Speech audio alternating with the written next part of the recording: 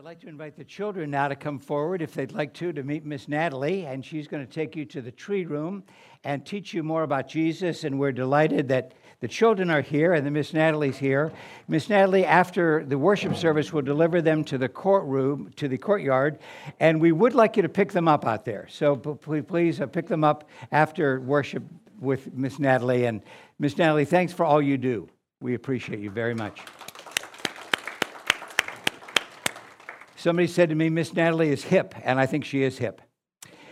We're in a sermon series on Jesus is the question. And it might surprise you to know that Jesus asked more questions than he answered. He's much more of a question-asker than an answerer. So today we're dealing with 5 rhetorical questions about worry.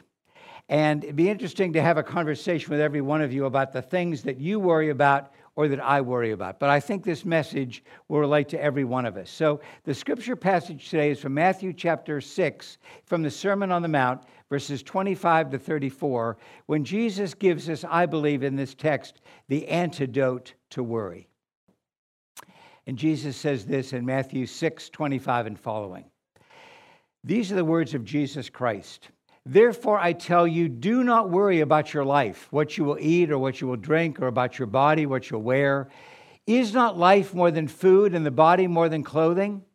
Look at the birds of the air. They neither sow nor reap nor gather into barns, and yet your heavenly Father feeds them.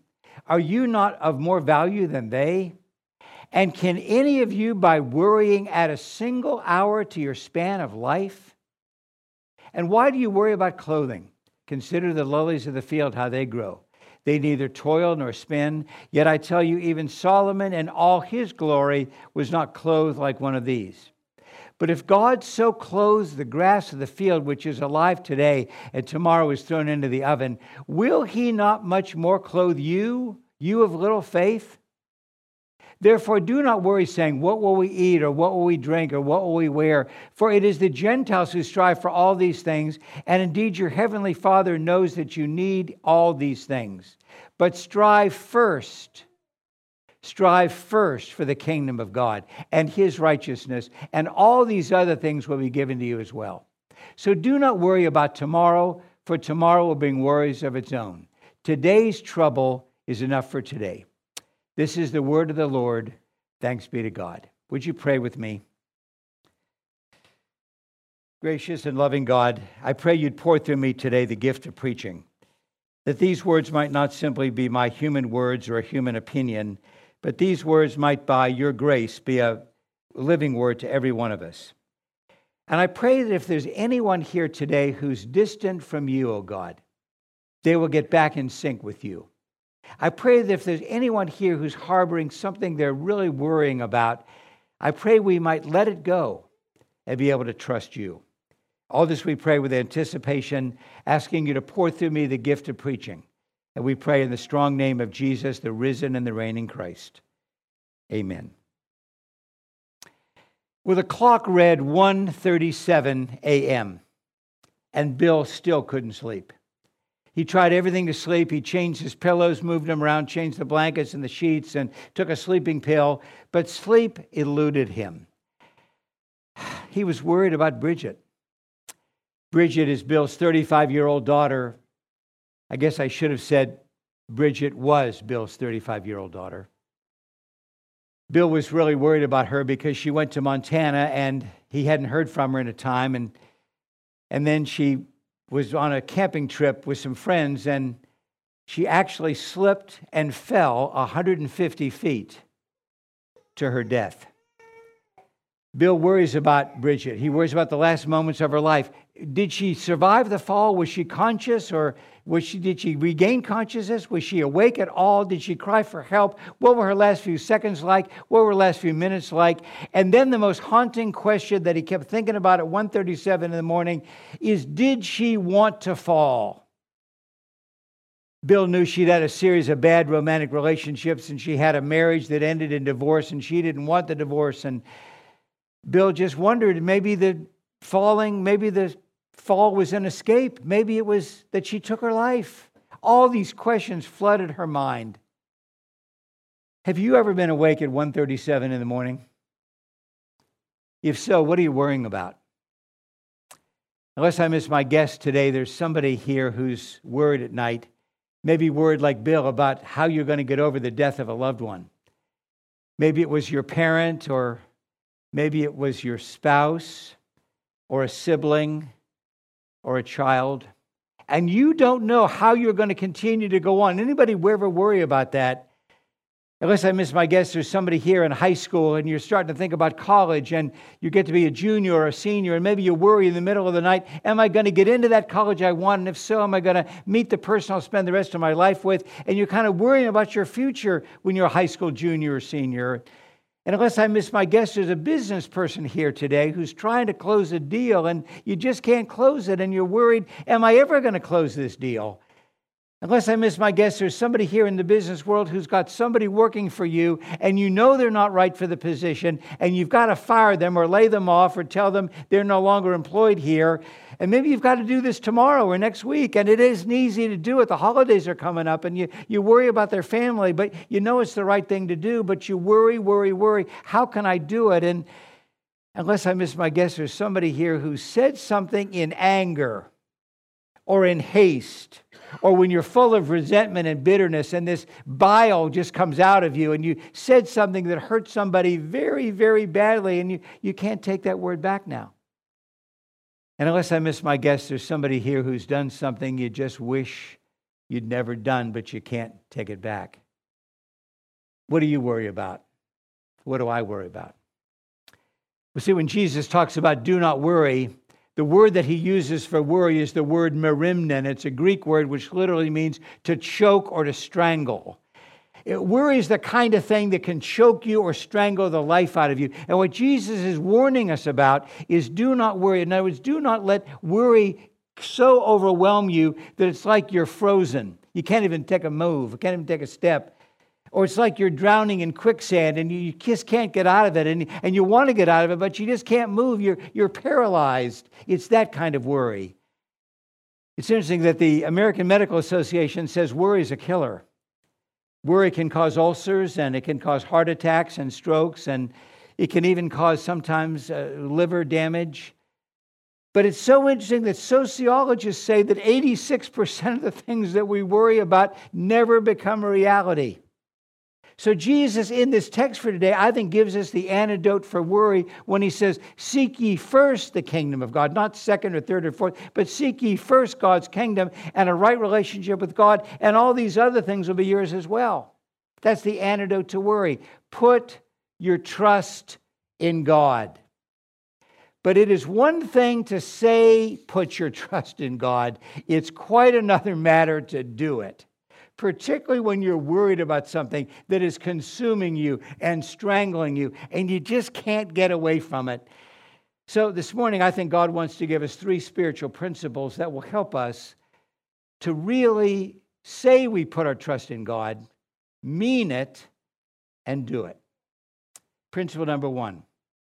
Jesus asks us to put our trust in God because God is the sovereign Lord, the architect, the designer of the universe. So he asks these rhetorical questions like, consider the birds of the air. They neither sow nor reap nor gather into barns, and yet your heavenly Father feeds them. Are you not of more value than they? So why do you worry about what you're going to eat, Jesus asks. And so what Jesus is saying is God has created a system in the universe where everyone and everything has a purpose.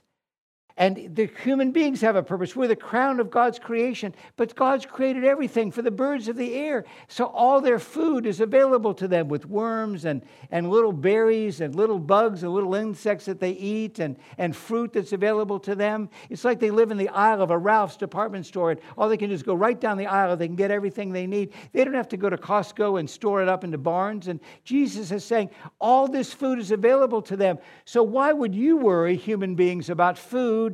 Don't you think God loves you more than the birds? Or consider the lilies of the field. They are absolutely arrayed in beauty. The lilies of the field in Palestine, I've seen these lilies of the field. They are gorgeous. They're exquisite. Even Solomon in all his glory, Jesus says, wasn't arrayed like one of these.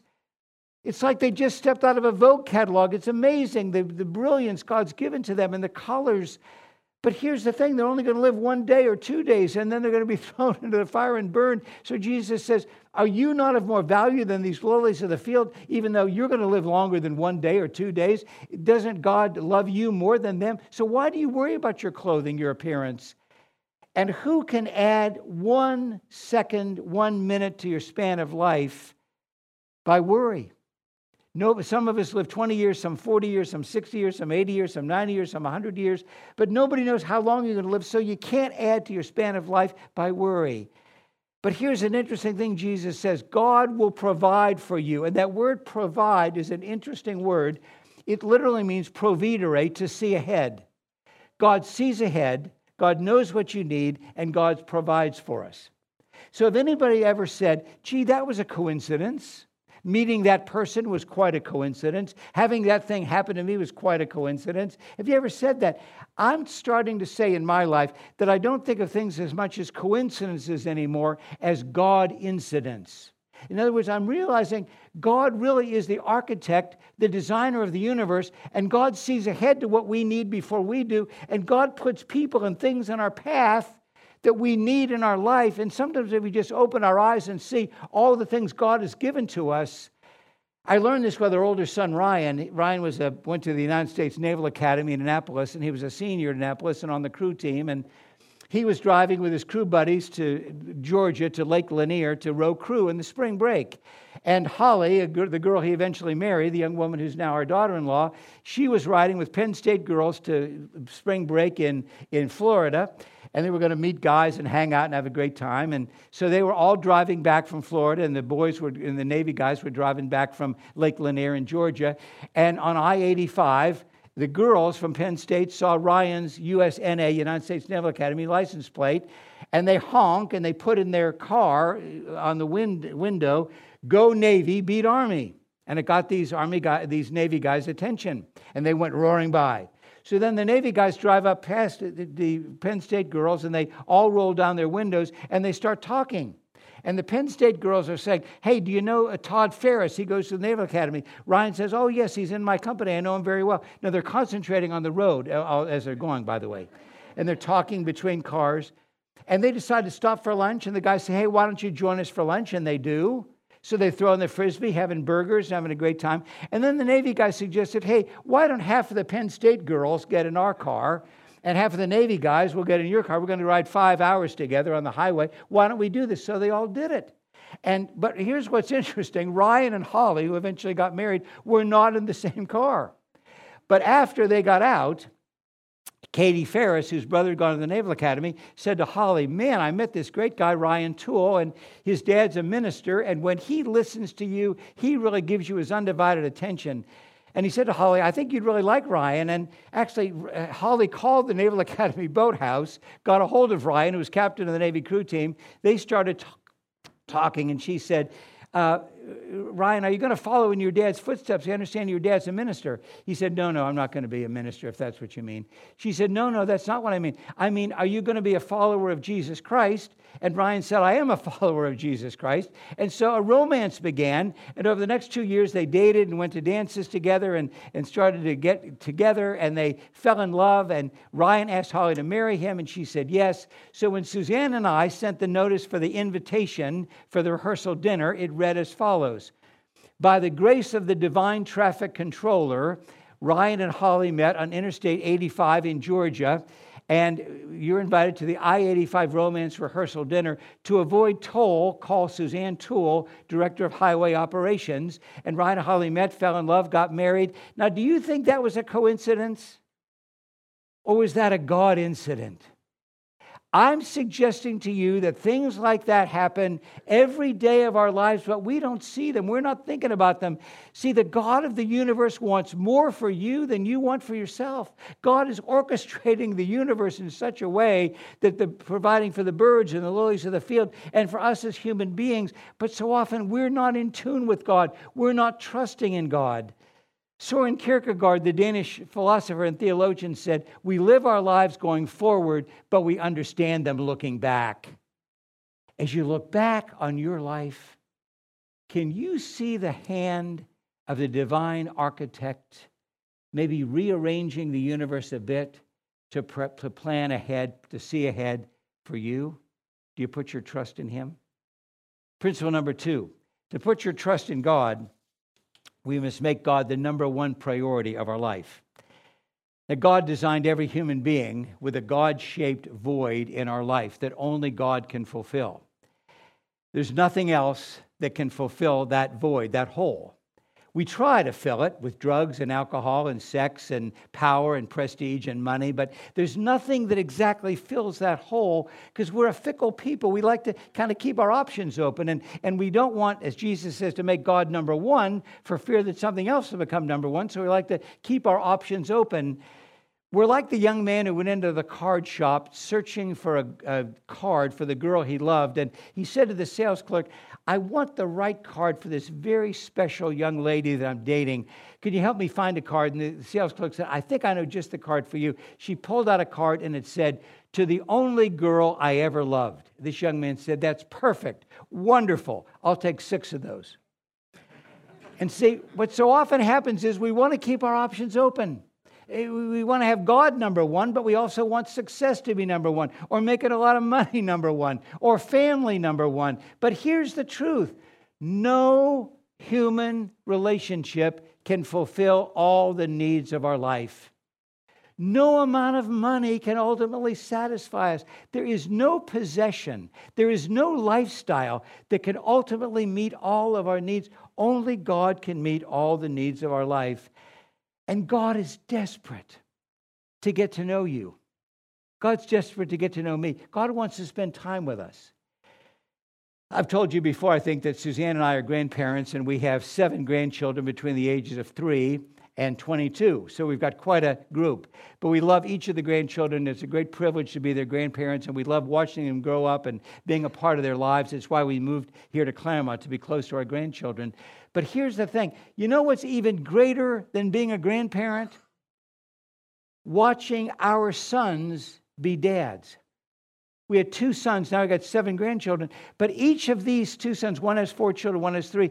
Each of our sons are big and strong and athletic. And I've seen them with these little children who come over to them and they say, Daddy, and they describe somebody hurt them, or they were hit with a baseball, or they were hit with a frisbee, or they were skinned their knee. I've watched this for years, them do this. And they bend down and they put their arms around these children and essentially say, tell Daddy all about it.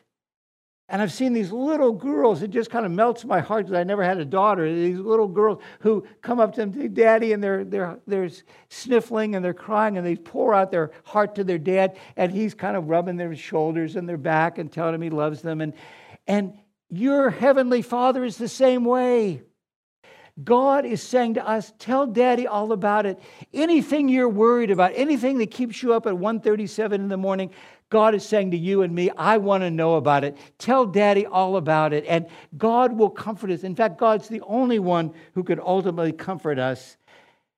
And I want to say this as gently and tenderly as I can, but if anybody today feels distant from God, like you haven't been in touch with God in a while, like you've kind of moved away from God, well, let me tell you gently, guess who moved?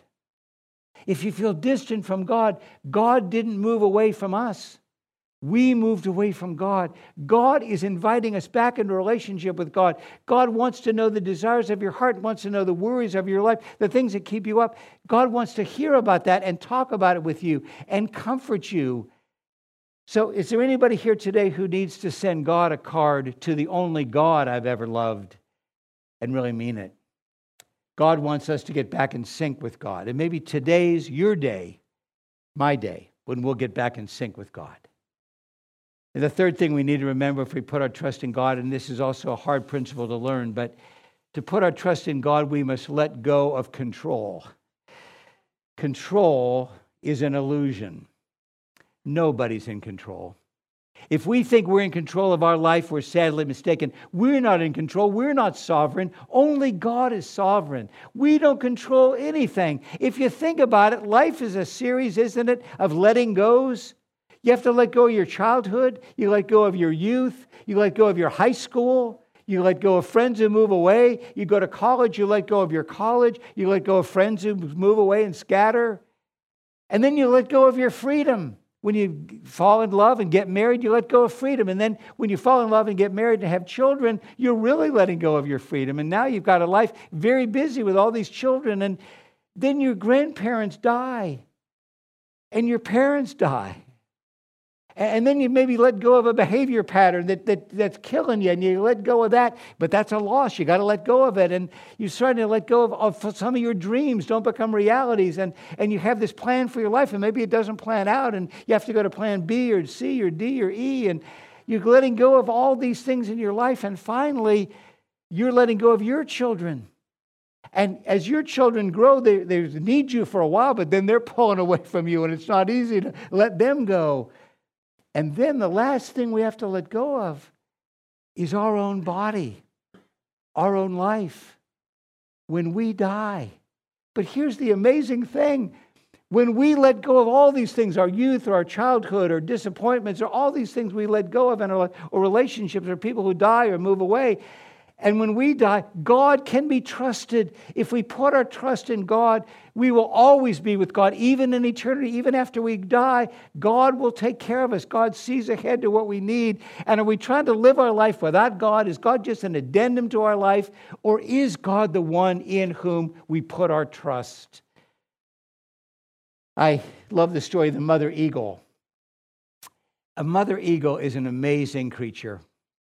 She gives birth to these babies, and she makes a nest for them. It's amazing. She keeps them in the nest, and they're all warm and fuzzy, and everything's great. And she feeds them with the worms and the little insects and the little bugs, and she's feeding them. And then at night, when they're all fed, she puts her wing over top of them, and she keeps them warm. And this nest that the mother has built out of little twigs and branches and leaves, it's a wonderful nest. It's secure and safe, and the mother eagle's arm is over them, and her wing is over them, and they keep them safe and warm. And the little baby eagle thinks, man, this is the best life of all. It's secure and warm and nurturing. But the mother eagle loves that baby eagle enough to sometimes push them out of the nest.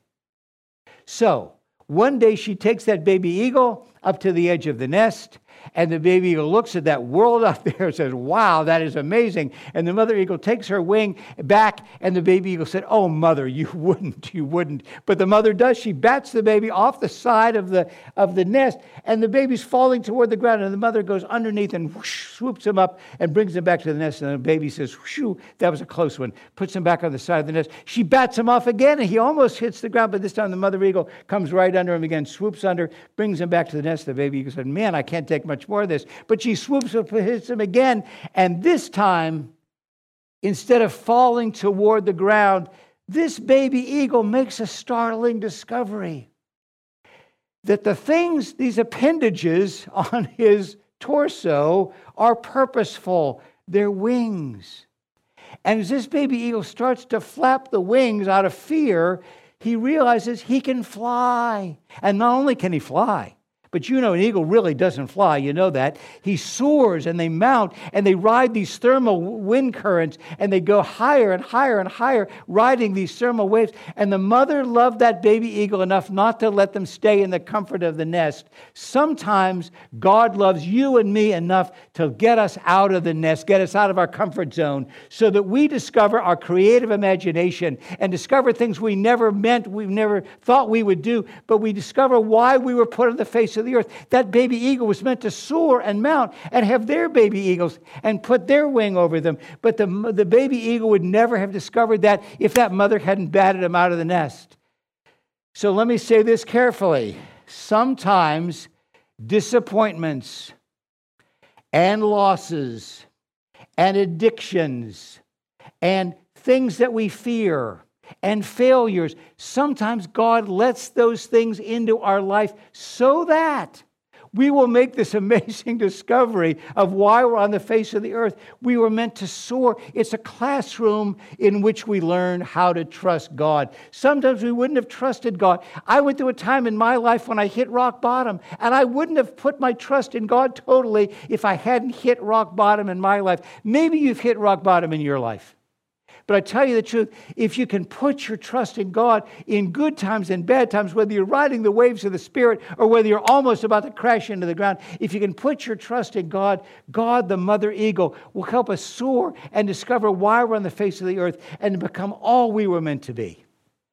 So, what if Bill, my friend for over 20 years, what if Bill came to you and said, I want to stop worrying about Bridget? How can I do it? What's the antidote to worry? What would you say? What would you say if Bill came to you? Well, I would say, because I've had this conversation with Bill, I would take a deep breath. I'd say my prayers.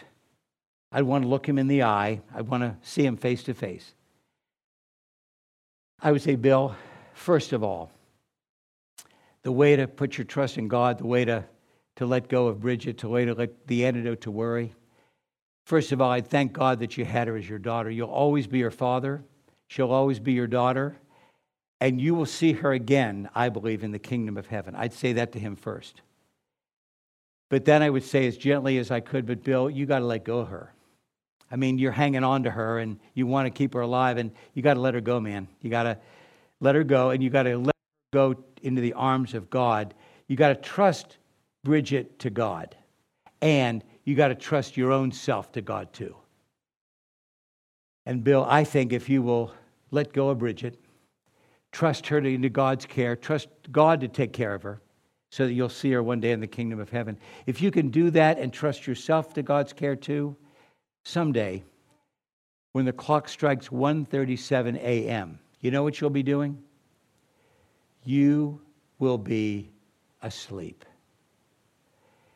May the same be true for us.